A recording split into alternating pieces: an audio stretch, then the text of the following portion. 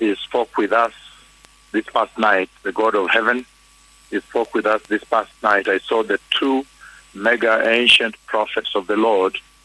I saw them standing before the Lord of all the earth, before Jehovah God the Father himself. And then the Lord spoke with them about the visitation that has just taken place now, which is currently ongoing on the earth in Kisumu here, from Kisumu. And that information I'll be able to divulge stepwise, but the Messiah is coming. The overriding message is that the Messiah is coming. The Lord has spoken with these two prophets, and He has told them to announce to the earth that the Messiah is coming. And everybody needs to prepare. Nobody knows the day or the hour, but the Messiah is coming, and everybody can see. Number two, there are healings that took place yesterday. There's a girl, she was totally dumb. She could not talk, I think probably also deaf. And I hear the mother saying that for 3 years she could not talk. Now she's talking. There is a child, I don't know if it's a girl again, but there's another child I see.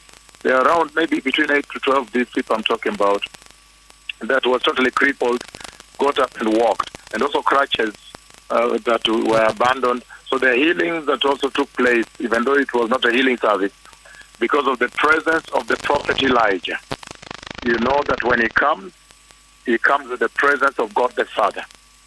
And also after that, the Lord showed me in this conversation that I'll bring later to the church, that even as the two prophets of the Lord were driving all the vehicles, white vehicles, those are now holy ministries, on a very straight line in a superhighway, headed to the kingdom of God.